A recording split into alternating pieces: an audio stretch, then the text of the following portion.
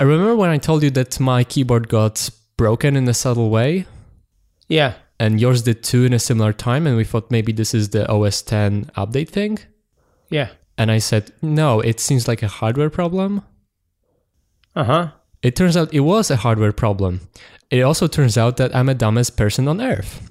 Turns out the F6 key, which I literally never use, got physically stuck in the pressed position.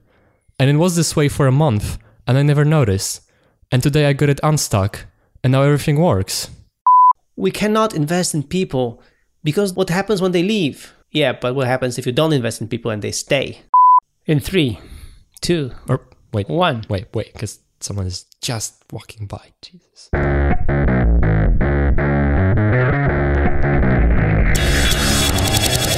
Hello, I'm Michael.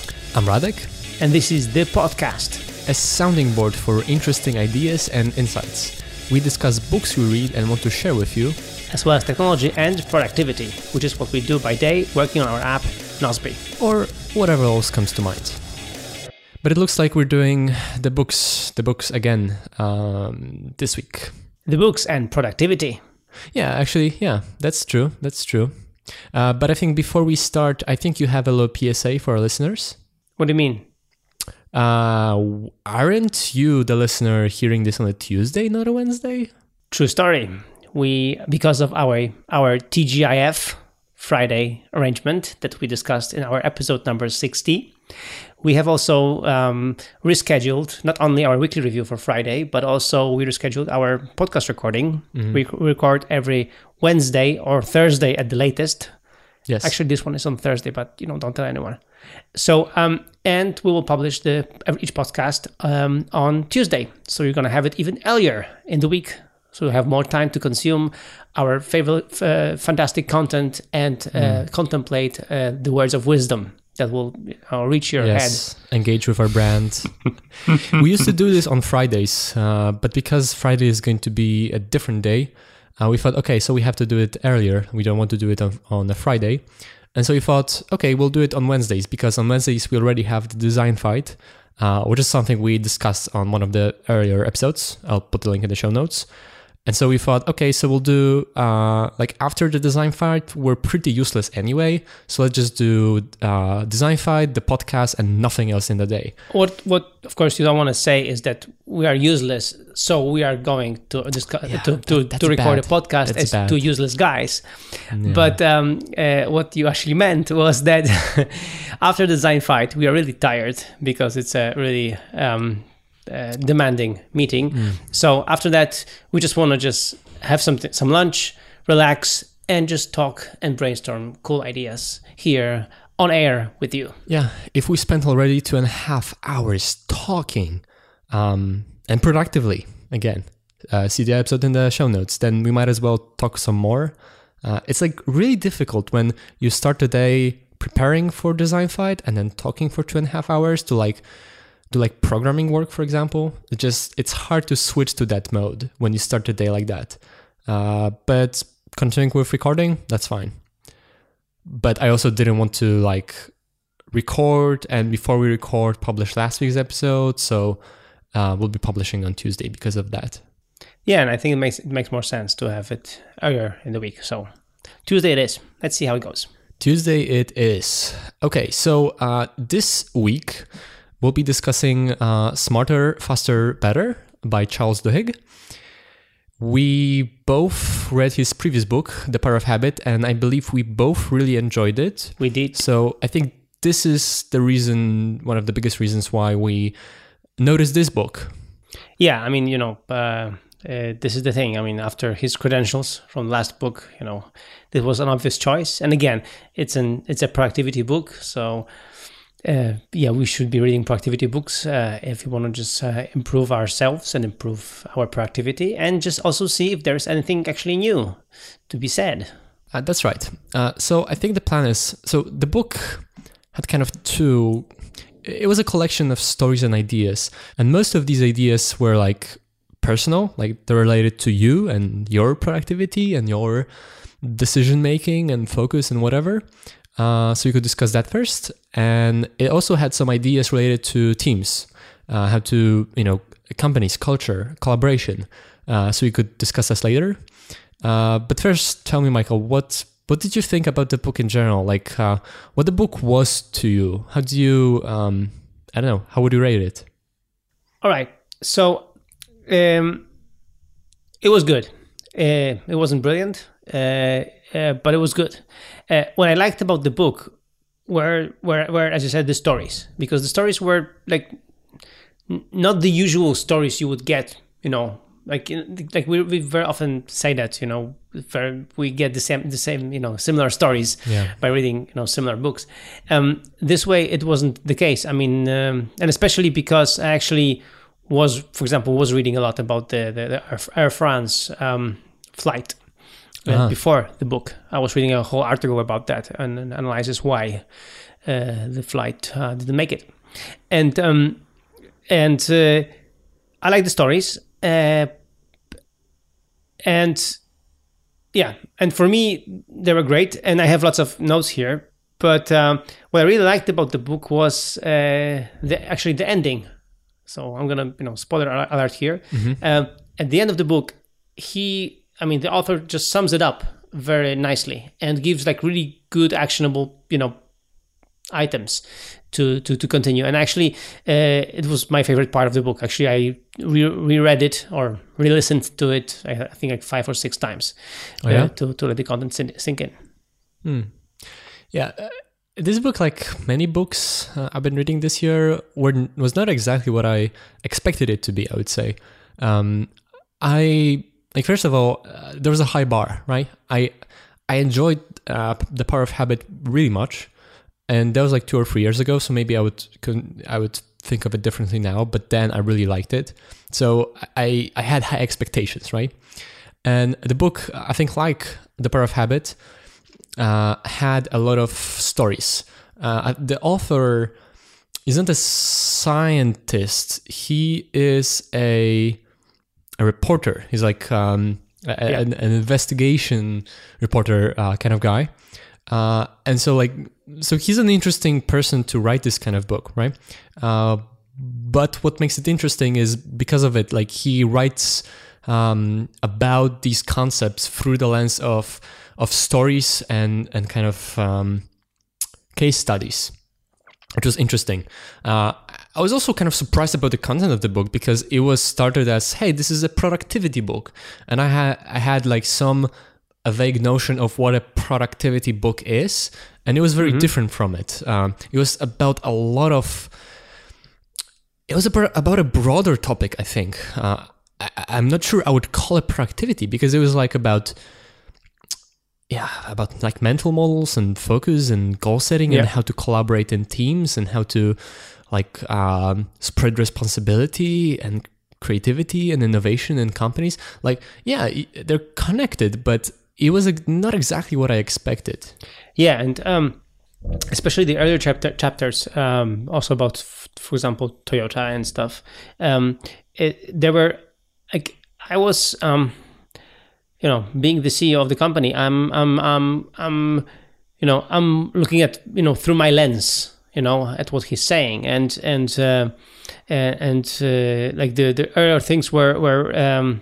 Like how you motivate people, how you motivate yourself, how you motivate people, right. How you work together, this whole thing about sense of control and everything, all these things, presented by as you said, a reporter, helped me understand these concepts and help me make sure that he did a thorough background check on these things, so they should be right. Maybe. I don't want to like discourage listeners from the book before we even discuss the contents of it, but I was a bit disappointed about the way the book was synthesized, because it felt to me like he got some like really, really awesome stories told very well, and then he would like awkwardly connect and glue them together so that they fit the broader point he's trying to make in a way that seemed just awkward. And even though I got I got quite a lot of value from the book, which is why we're discussing it. But it was at times weird the way he would tell interesting stories, and then he would make a broader point, which is like seemed only tangentially related to the story he just told.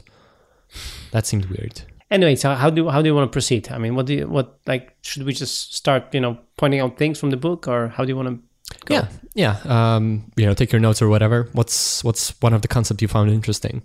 Okay, so for me, a very useful concept was, and something that he repeated at the end of the book, as I said, was the concept of the stretch goal and the SMART goals. Because the whole thing with the SMART goals, the SMART acronym, specific, measurable, blah, blah, blah, is... I hate this. Yeah, so it's weird. But he gave really good practical examples, and for example, there was this example at the end of the book, like how he is searching for for this aviation expert for his story on the Air France thing. I mean, to prove this and this point, and how he goes about this. He creates this stretch goal, and then this SMART ideas. It has to be specific. I want to do this. I'm going to be doing this. I'm going to have these problems, but I'm going to just measure this like this, and then once this happens, I'm going to do that. So I really like the structure, and this is something I've been experimenting right now myself with a few tasks that I couldn't move forward, and so far so good. So I'm going to report on this later down the line at some point when I've succeeded with that. But for me, this combination of this inspirational thing, I want to achieve that, right, and then some, pairing that with some, with these SMART goals. I mean, with this, specific and measurable thing, makes sense. I absolutely despise the whole SMART thing. I don't even know what the acronym is. It repeats those same ideas, like SMART, measurable. Yeah, I forgot the rest. It's like it doesn't even matter. The point is specific and measurable. And I just find it really awkward how, and even in his examples, how he would well, I don't want to use this word, stretch the idea of a SMART goal to just fit the system, the template of what a SMART goal is. I hate that. But the broader point is even though I would never call it a SMART goal, I wouldn't think of it like in this system. The broader point, it was very good. So Charles Duhigg, he explained this concept in psychology called the need for cognitive closure, which is the desire for firm answers, the aversion for ambiguity, right? The high desire to be specific, right? Just make up your mind and if to it. And it makes a lot of sense in general, right? Successful people tend to have high need for closure. If you're successful, your life is probably organized. You know what you're doing. You've decided on your stuff. You planned it out. You're not walking in the dark. Not knowing fully decided what you're doing. So the need for closure is highly desirable until it's not. And he made some stories about why, but in general, the point is when this is not in check, it makes you close-minded. It makes you unwilling to change your opinion. It makes you over-decisive. You're focused on the specific and measurable. And so he gave this example of GE, which they I think they came up with the SMART goal system, and he gave examples of every ordinary worker coming up with SMART goals. And it caused people to expend energy on the most inconsequential goals. Because if you're only taught to make specific goals, you're only pursue specific goals, which are super small-minded, right? You won't pursue anything that you don't yet know how to achieve. You're bend everything to the will of the SMART goal system. And once you've decided that and decided very precisely what you're trying to do, it's this is it. And that's no way to go. So you need these stretch goals, these ambitious goals you can't yet explain how to achieve. But if you only if you don't know how to achieve it, then if you only have those kinds of goals, then they're vague and you're stuck, you're overwhelmed, you don't know what to do with them. So the book explained those two concepts to like give a very like specific recommendation that you should start from like stretch goals, but like successively, and like everything else that you can specify, break it down into more and more concrete tasks. This way you've planned, you know what you're doing, you have the cognitive closure, which also helps, but you still always keep an eye on the grander goal. Yeah, on the big picture. And this is one of the ideas behind last week's episode and TGIF in our company, that we have this moment on Friday when we do the review and we go through our goals, through our, last week's goals, next week's goals, our grounder goals for the whole year, or for next month or whatever we have set there, to have this time to review them and to be in check. And because otherwise, I think if we don't do this review, as you said, you will just have this cognitive closure and just keep on doing things without actually seeing the big stuff, seeing why you're running where you're running. Yeah. And like I totally noticed that in at Nosby, how sometimes people, you too, would have the like very obvious need for closure. Like, yeah, let's just figure it out. Let's just decide, make a decision, and go with it. Make a decision and move on. Yeah, and sometimes that's exactly what you need, but not when you're working on something that is this grand, big picture, this ambitious goal, this thing that has to be figured out first. Right, and you have to be really careful with that. You need this need for cognitive closure to actually get stuff done, but you have to be careful with it because, yeah, like I said, it can make you over decisive, too impatient to actually figure stuff out before you do them. Yeah, totally. And now, like. As I said, so little time. This actually, reading this book just made me realize how important it was to write these bigger goals down and just review them more often. And I have to admit that, in the last years, I haven't been doing that. I know I've had like this vague, more or less thing that what I wanted to achieve, but I wasn't really, I wasn't really sometimes in line with what I wanted to achieve, and the thing is that the problem is that we have these quick wins that just make us feel happy, so we focus on the quick wins, and we just don't even realize that we are derailed right now, that we are just going just different direction. So what you're saying is that we would focus on the things that are easy to be specific about, but the grander goals would be so overwhelmed with that we'd just never keep it in check. Exactly. That's actually I haven't noticed this point, but that's exactly true.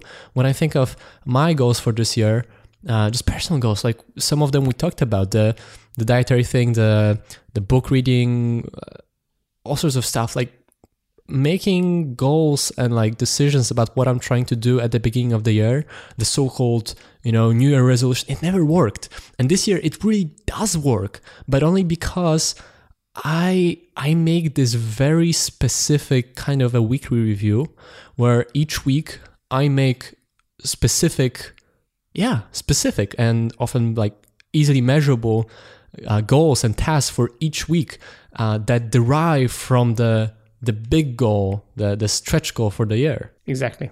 And that's why this mixture is really important. And this is, this takeaway from this book is really crucial. The other thing I wanted to talk about is that is the whole Toyota factory story thing. Sure. It was a really good story. Again, very thorough story. A very good one. What really stood out was that moment when this Japanese guy was standing, next to this American worker, and literally begged him to stop the factory, to stop the production process. And when he finally achieved that, and he just pulled the lever with the guy and stopped the process, the production process, he apologized to him. The manager apologized to the worker. I'm sorry I failed you. I'm sorry I didn't tell you why this was so important. We didn't work on this enough, and it's my fault. And please accept my apologies. I'll try better next time, right? And this blew my mind. This was so Japanese, so good. Yeah, but I almost cried when I read it. Yeah. But this is something that luckily, I don't know for which reason, but luckily I get it. I have it. I mean, I have it in a way that I take the blame. I always take the blame. I never, I hate people. I hate people that don't take the blame, because, if somebody does something wrong in our company, it's something, it's not something right.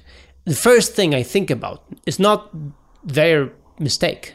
Is I'm already going, I'm far away already from that. I'm thinking, which mistakes of mine led to this person making this mistake? What I have omitted, at some point. What have I done or have I not done so that this person did this mistake, right? I'm going there, first.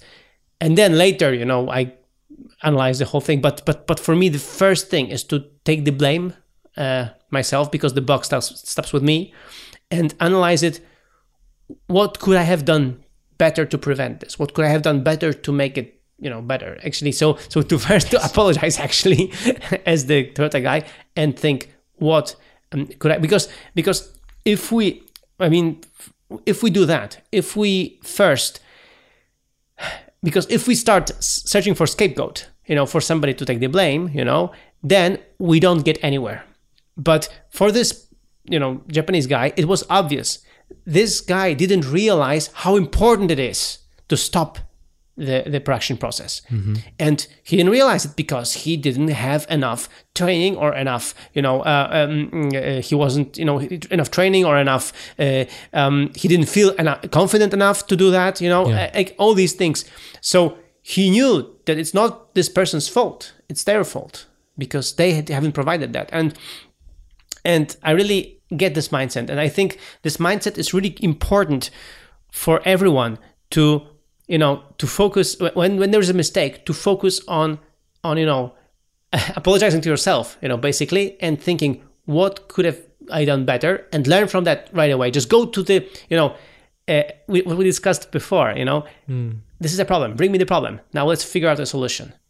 This is, and instead of, let's find a scapegoat. Let's blame them and move on.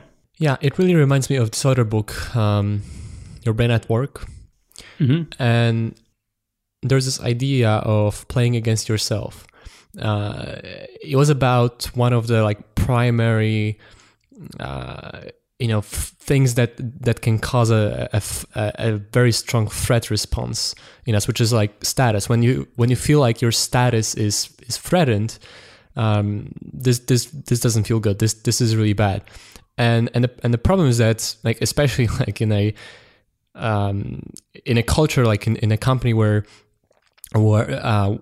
people are not haven't learned to question everything and question one another's ideas, it can really feel bad, because I want to give feedback. I want to question an idea because I want to get to something better. But what it feels like to the other person is I'm questioning their status. I'm showing that they don't know, they don't know anything. They're not good. They don't deserve to be where they are, and that sucks.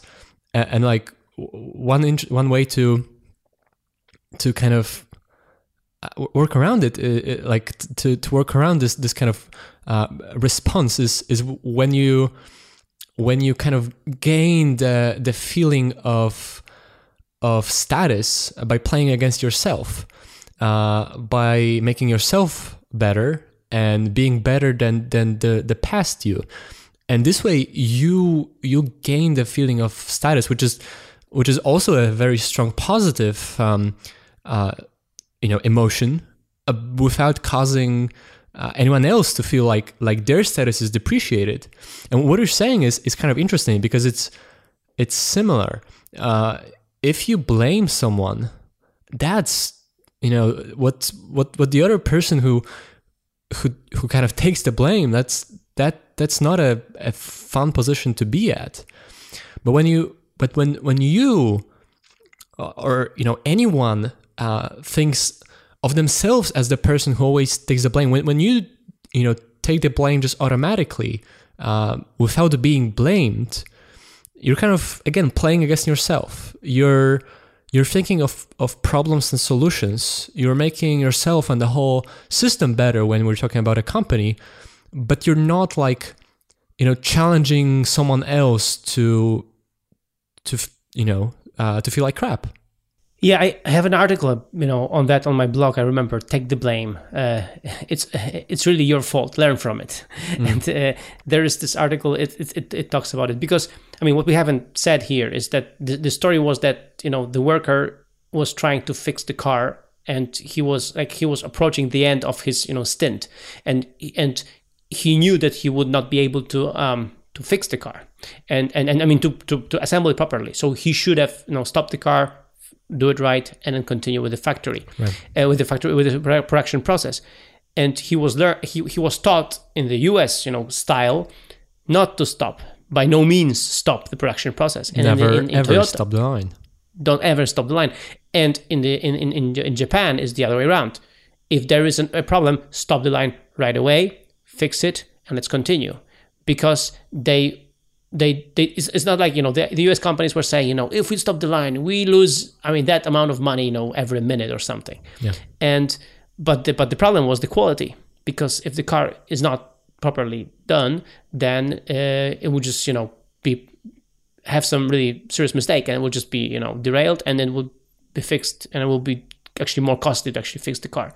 Yeah, and it wouldn't be as good as as if you'd done it right from the start. The first time, exactly. So this is really amazing, and this is an amazing lesson for everyone. And something what you said is that, because I like this concept that instead of blaming people and focusing on others, again, what we discussed in our design fight, why we fight, is that we talk about concepts and we talk about things, and we are not threatened by our status within the group. We are threatened by the fact that we can create a rubbish application. We don't want that. Yep. So this is our threat, and this is our big picture, and we are allowed to question everything because everybody has the same goal there. And this is what also the Japanese person was trying to convey to the American guys. your goal is to have a perfect car. So this is your goal, not nothing else. So if it takes if this is what it takes to stop the production process, just do it. And it wasn't about the blame only; it was about responsibility.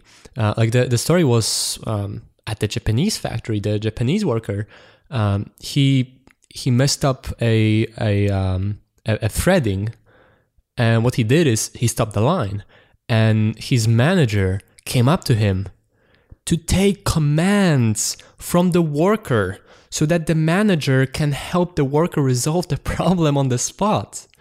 And that was amazing, this inversion of responsibility, that this idea that you screwed up, you just stopped the line, your manager is walking up to you to help you and take commands from you to do whatever it takes to help you resolve the problem. That's amazing. Yeah, this was I remember I first encountered this concept when I was reading a book by Stephen Covey, and there was this whole thing on empowerment, and he said that the boss or the manager's job is to be an assistant to people he's managing. To be a resourceful, helpful person who should help. Yeah. His subordinates to get their thing done, because they are the experts. They are there for a reason, and you as a manager should enable their work as good as you can. Yeah, the person closest to the problems has the greatest expertise about that particular problem, and so it would be wasteful not to give them authority to act on it. Exactly. So really, fantastic concept right there. in this book. And really, the story is the way he wrote it. Actually, I almost cried when this thing, happened there. So yeah. So again, push responsibility down to people who have the most direct contact with a problem, right? Like the worker who threads holes at the auto factory knows the most about the way the thread should be done. So like, of course, this person should be able and should feel obliged to stop the production line to just fix it, right? And like, why create this bottleneck where you have to go through like 2 levels of hierarchy to be allowed to do something which best just the way it should be done in the first place. And this is why when I retell this story of me founding Nozbe and hiring the first programmer I hired was a person that I made sure that he was just way better than me. I wanted to have a way better programmer because, he is going to be the expert of actually doing the programming, not me anymore, Yeah. So I was still programming then, helping him out. But that's the idea, this is what you do. So, and now, for example, also in our company, what we're doing is we're trying to hire more experts because, as you said, we have a dev team that's experts, but also in marketing, for example, we're trying to right now hire really experts in certain domains, right? Instead of trying to do something half way done. No, this is obvious. Of course you hire the best people for the job. The idea is like how stupid it is to hire the best person for the job and then make them slower and worse at their job by requiring them to ask for permission for anything. Like, this is stupid. And like for so many things. Like often it makes sense because you have to get a broader perspective, or you're embarking on a big project. So like it would be not good to like start it without the right idea. But for like more trivial things, like why we just found it so many times where it's much easier in the long run when like every once in a while you have to revisit a decision made by someone on the spot. Exactly. Because, well, okay, maybe it should be done a different way. But this happens, once every 10 times. It's easier to like fix it than ask, for every decision to go through this bottleneck. Often someone who doesn't actually know better. And this sometimes, this brings us back to this famous quote, don't ask for permission, ask for forgiveness. Yeah. That's what I've been doing. That's good. Yeah. And also this like stems from the idea that it's what we talked, I think, about last time, the idea of trusting your employees feels so foreign to a lot of people in companies. But like, and most people have jobs where like they're not giving any permission, any responsibility, like any power whatsoever. It's like this dehumanizing often environment to a bigger or lesser extent, of course, but still it doesn't feel like you can just make the right decision on the spot. And so like, of course you often end up not caring. Like, of course, when you're a worker at a factory, you don't care when you're treated a particular way. But I think it was also a quote from the book. People don't wake up thinking, oh, I want to suck at my job, right? Yeah, that's people don't want to suck at their jobs. So like, if you don't hire just bad people for the job, then just trust them to do the job. Give them the tools they need and get them out of the way. Yeah, and if they fail, it means that also you failed by giving them enough resources or enough things, or just figure out what you could have done better for them to be even better at their job. Yeah, and a related idea is, there's this study, this 15-year study of Silicon Valley companies, and these researchers found these 5 types of companies. And I think it was also mentioned in Originals, which is also a really good book. I think we discussed it. I'll put a link in the show notes.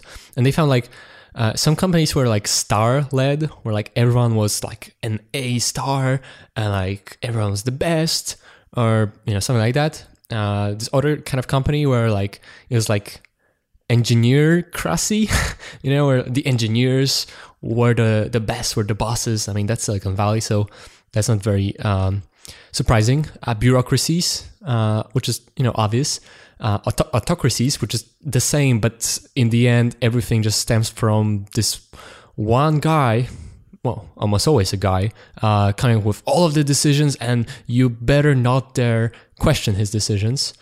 And then there was this weird kind of type of a company, this commitment firm, where like people are hired, not because they're a star, or not hired to carry out commands from this autocrat. Rather, people are hired because they care, because they're like interested in the idea, and like the whole like the ultimate boss, so to speak, is the idea, is the goal, and like everyone is kind of calibrated around that. And that's kind of that kind of seems old-fashioned, to like hire people to keep them for a very long time and like focus on an idea. That's weird. But in the end, what I said last week, those kinds of companies might grow slow and steady and organic, but their employees do stick around for long. When it's about a goal and the company treats it this way, it gives you authority, it gives you trust, and just treats you well. It's not about being the A star or just, again, carrying out commands. Then you want to stick around, and thus you dodge the big hidden cost. The company dodges the cost of everything you lose when an employee leaves and takes their ideas, their insights, their skills, or their clients in some kinds of companies to another company. Yeah, I mean, this was always like something that I never understood from many companies. Like, why would you hire really bright people and just treat them really bad and just let them walk away? Counting on some of them just because they will stick around because of inertia, because they're already there, and yeah. And it's like, is this again, this famous quote, we're going to just start with quotes and everything, but it's like, we cannot invest in people because what happens when they leave? Yeah, but what happens if you don't invest in people and they stay? Yeah, right? Exactly. It's like, when you go work for a big corporation, you're almost surely going to be paid more than at a small company, at a startup of some sort. But it's like, it's not necessarily because it's a better job. It's more like it's a tax on the fact that this job will suck. Yeah. And I don't know, you'd have to pay me a lot more, or I don't know if you could pay me enough to like to get me to work at this dehumanizing environment of most corporations. Well, I remember, back in college, I got a gig when I was doing some kind of technology thing, and I just didn't like this particular technology what I was doing. But of course I'm smart, so I learned the technology, and I was doing this thing. And while doing this thing for the customer, and I got it for a real lots of money. I was promised a big paycheck. I mean, big paycheck, when you're a student, everything is a big paycheck actually. So for that, it was my biggest, paycheck to date. And it was the first time I was doing something on the computer while cursing all the time.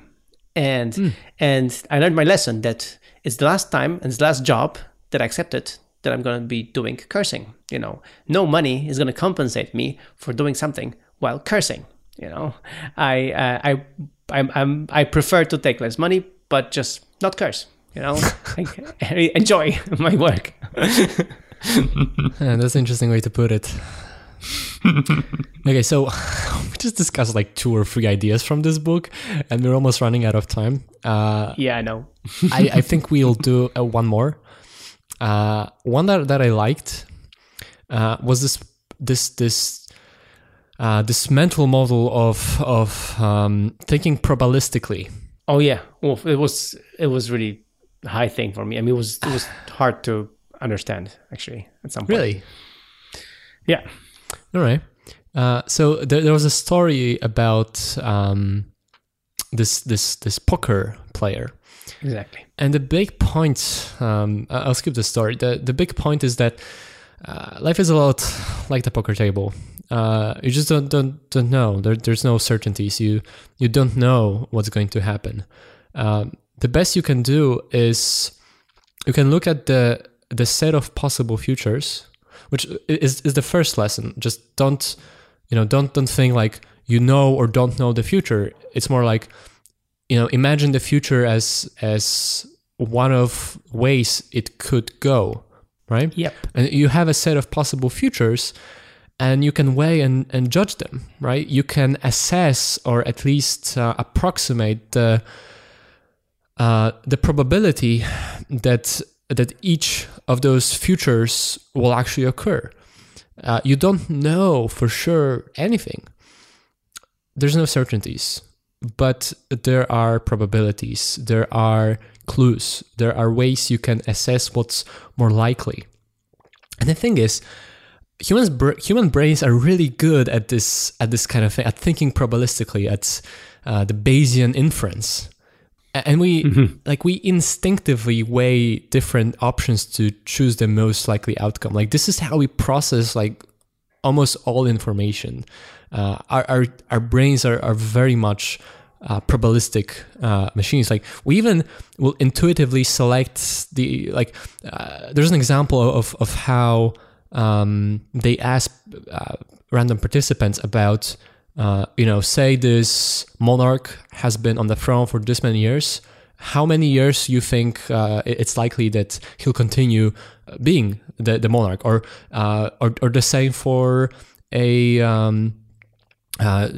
just for a person. Like, say this person is 40 years old. Like, how many years do you think it's likely that this person will live, right? Like, the point is, for like different situations, a different distribution model is appropriate. Some distributions are random.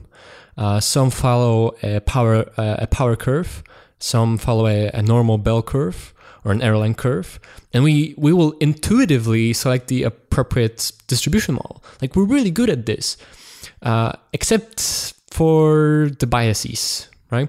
You will often make wrong decisions because you don't consider the actual kind of normal rate of what's likely and what's unlikely. And one big bias that I often have to remind myself of is the survivorship bias, which is we don't think about failures, because if something failed, it doesn't get to us, right? We only see stuff that succeeded. We read books that succeeded. We see companies that succeeded. Like, the information we take in is heavily biased towards stuff that succeeded and not stuff that failed, which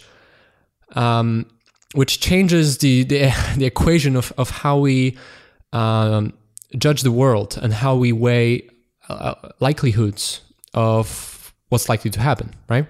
Because we think success is more likely than it actually is. And so I think the important part of this lesson is that you have to really like seed your base rate. You have to expose yourself to the full spectrum of experiences. You have to, read about companies that fail. Think about the mistakes you've made after a workday. Don't just come back and think, oh, here are all the great things you've done, right? I mean, if you don't need particular motivation, like if you don't already feel bad, then no, don't think about all the things you did well. Think of all the things that you did wrong, right? Just calibrate the best you can, calibrate your brain and the experiences and ideas you expose yourself with to reality. And then our brains are really good at making intuitive probabilistic decisions, but you have to calibrate it first. Yeah, I mean, we when we started embracing, this kind of agile, method of developing software, and one of the parts of that is when you have a sprint, then at the end you have lessons learned, and this is actually as you mentioned, is a great concept that that we stop and we have lessons learned. We start analyzing, okay, what went wrong, what went right, where we could have done something better. We actually take the time to have lessons learned and not just say, yeah, we did a new version, we're great, everything is fantastic, let's move on, let's move forward, let's plow forward, right? Yeah, and sometimes you really have to do it explicitly. Mm-hmm. You know what I mean? Like, it's important to be aware and try to overcome the cognitive biases we're prone to. And sometimes it's worth to explicitly think of things, again, in terms of possible futures, possible outcomes, and try. You can't calculate it certainly, but you can often seek information to weigh probabilities of different outcomes, and as you gain more information, you can calibrate your kind of Bayesian model better and better, and you can figure out what's actually worth doing. And sometimes it's really helpful. It's really helpful to calibrate your brain so you can make intuitive decisions better. And sometimes it's worth taking a step back and also think of things probabilistically when the right answer isn't certain, and do it explicitly and very consciously decide, is something worth it? Yeah, there are two phrases I jotted down from the book. Learn to live with probabilities. So that's the one, and it's strong if you think about it. To learn to live with probabilities, to really realize that each path is just a probability. And then second, nobody is right all the time. So yes. Something that also to keep in mind. I feel like we'll get back to this book in the next episode. There's still things to discuss, but we're running along, so I think we'll cut it short here.